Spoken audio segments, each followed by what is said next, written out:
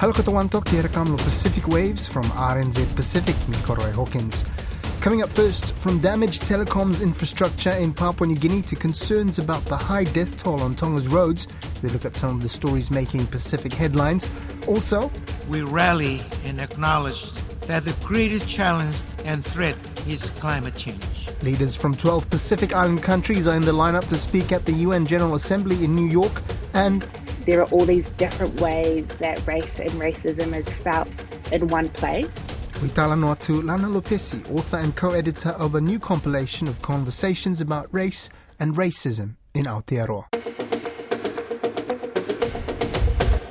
Papua New Guinea's state-owned entity, PNG Dataco Limited, has issued a public notice confirming last week's earthquake has damaged the submarine cables, causing disruptions to internet services in most parts of the country.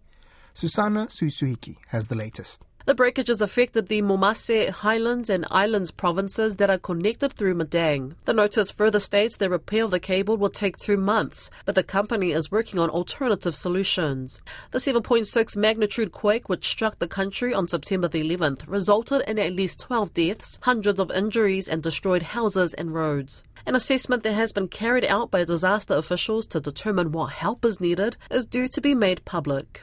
The ruling party in Fiji has filed complaints against its major political rivals for alleged breaches to the country's electoral laws.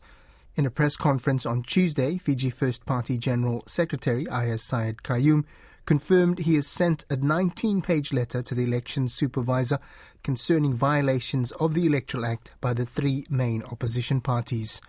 Mr. Syed Qayyum, who is also the country's Attorney General and the Elections Minister, claims provisional candidates from the People's Alliance, National Federation Party and SODELPA have breached election laws through their campaign activities. He says the breaches impact the conduct of free, fair and credible elections, which the country is preparing for by the end of the year. The date for the Fijian elections is yet to be announced. In Vanuatu, nominations for candidates intending to contest next month's snap election will close today.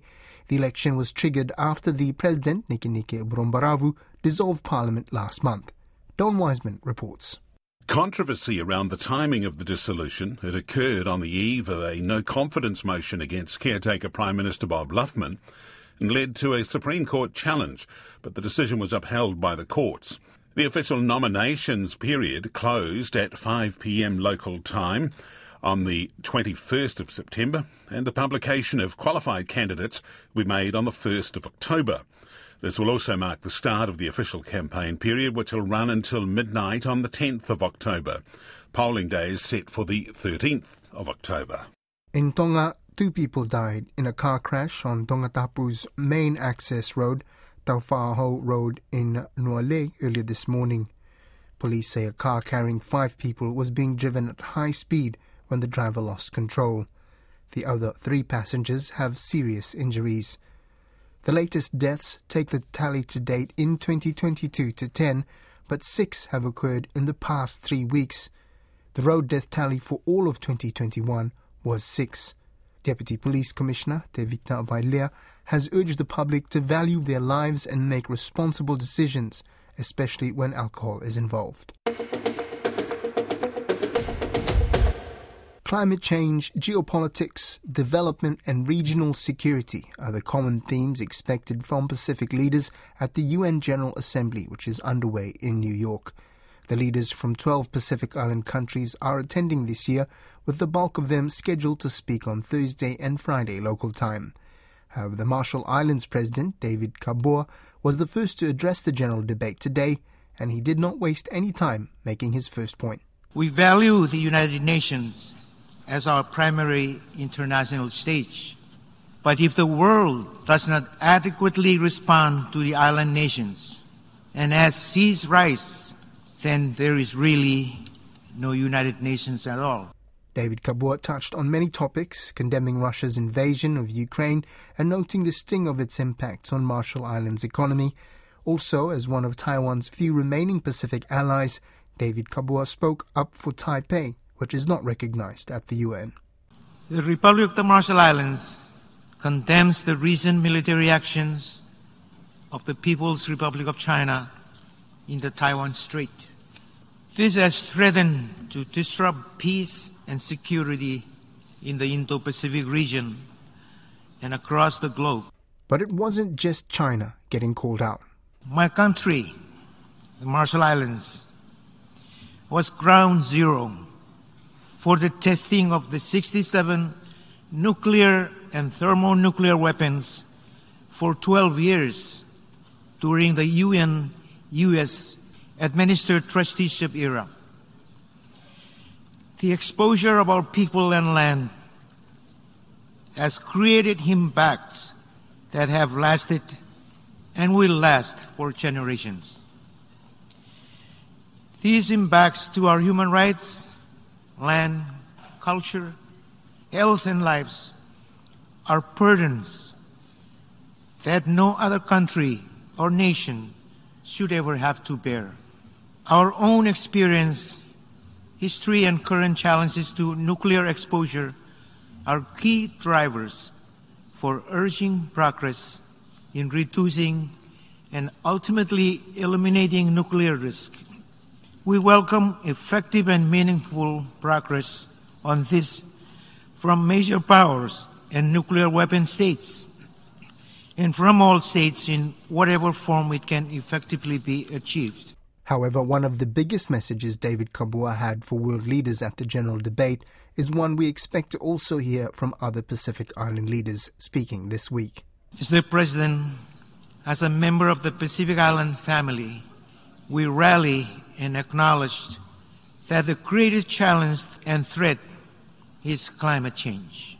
As a low-lying atoll nation whose future is at risk, there could be no stronger statement, nor should climate change be considered in isolation. Tackling complex adaptation measures within a wider fragility makes our task just that much more difficult. The next Pacific leaders to address the UN General Assembly in New York will be Kiribati President Tanis Maumau and David Panuelo from the Federated States of Micronesia. They will speak on Thursday local time. Meanwhile, the bulk of the Pacific leaders, including New Zealand, will contribute to the general debate on Friday, and Australia will round out contributions from Oceania on the Saturday.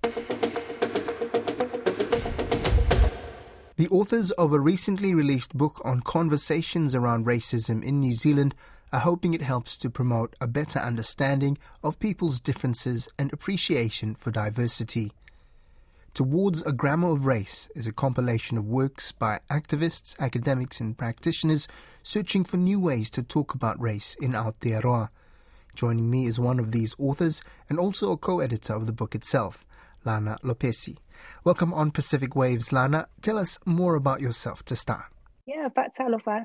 Thank you for having me. My name is Lana Lopesi. I am Samoan Pākehā, born and raised in Auckland, and currently living in the United States, working as assistant professor in the Department of Indigenous Race and Ethnic Studies here at the University of Oregon. Towards a Grammar of Race, tell us about this title. Yeah, so just to backtrack a little bit, the book kind of started when the three of us co-editors, myself, Akia Takun, and Anisha Sankar, were trying to grapple with some of the conversations that we were witnessing happening after the most recent Black Lives Matter uprise. And what we noticed was that a lot of people were talking and a lot of people had things to say, but the conversation seemed to move past each other. And there seemed to be a lack of this kind of shared understanding of what we were all wanting to say, but also where we were wanting to go. And so the title Towards a Grammar of Race is this idea that by all sharing the different perspectives that we have and holding that space of difference, we can work towards something that is shared and develop some kind of toolbox together.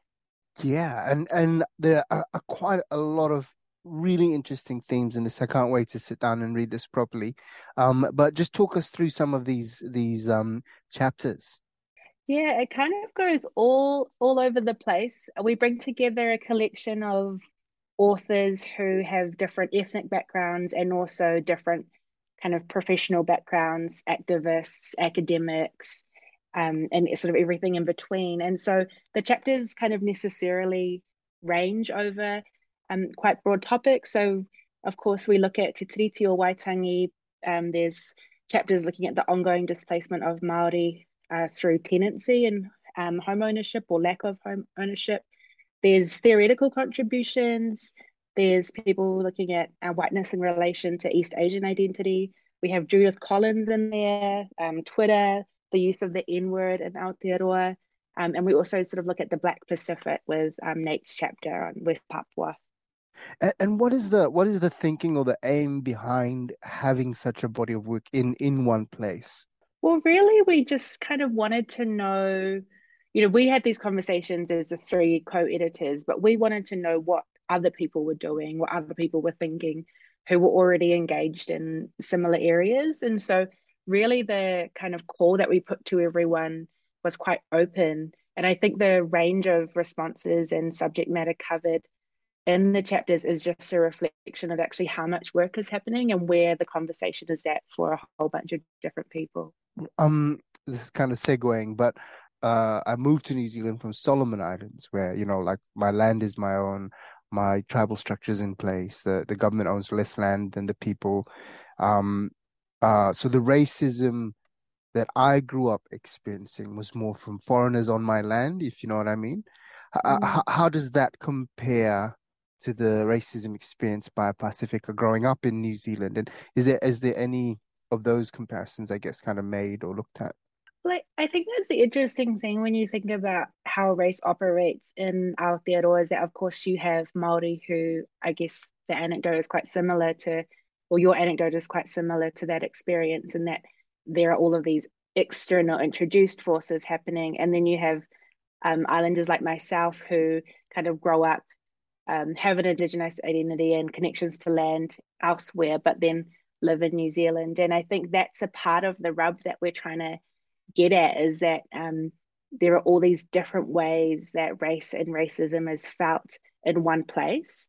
And if we're not having the conversations with each other as people who have bodies which are racialized in different ways, then we can't really even begin to make these comparisons and have conversations that are productive. And instead, and something that I kind of discuss in my chapter, what you see sometimes is actually bust-ups in places like Twitter or online or Facebook, when what we need to do is actually have some of those hard conversations where we take the sort of personal element out of it a little bit and we actually say, hey, there's this thing that exists and we're all impacted by it and we're all affected by it.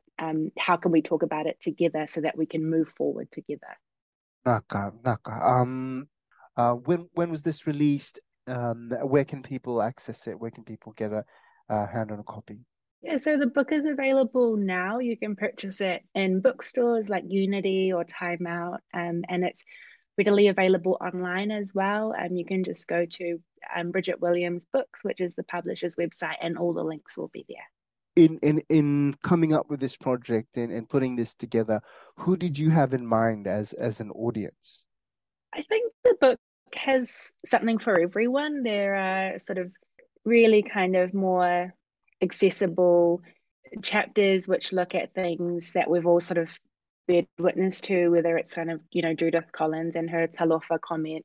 And then there's more academic contributions as well. And so I really do think that the book, there is something for everyone in there. And I hope more than anything that it just kind of gets the conversation going, even if you just kind of come across the title and think, that's interesting, but don't pick it up to read itself, just kind of sitting on that and creating more conversations out there. What do you hope that it achieves, I guess, this work? I think the hope is that we're able to understand all of our different experiences in a way that means that we can work together in more productive avenues towards some kind of social transformation. The book doesn't have all the answers. I think it raises just as many questions as it provides answers, but hopefully we can kind of create or offer some kind of tools for that kind of future work. And just before we go, the final 4 teams involved in the Oceania Under-19 Football Championships are gearing up for tomorrow's semi-finals in French Polynesia. The question on everyone's minds is who can oust the favourites New Zealand. The junior All Whites have looked unstoppable so far, scoring 28 goals without conceding any in their 4 matches. In their quarter-final, they saw off Papua New Guinea 5-0. The team with the unenviable task of trying to stop them tomorrow are the hosts, Tahiti. Tahiti won their quarter-final against Vanuatu by 1 goal. Meanwhile, in the other semi-final, Fiji takes on New Caledonia. New Caledonia reached this stage by beating Solomon Islands 1-0, while Fiji overcame Samoa 4-1. Both semi-finals take place one after the other on Wednesday local time in Papeete. Thank you, Tomas, for He Kamlo Pacific Waves. Remember, you can download us free to your device from Spotify, iHeart, or Apple Podcasts. And if you're using Apple, please leave us a rating so others can also find us. Looking me for next time.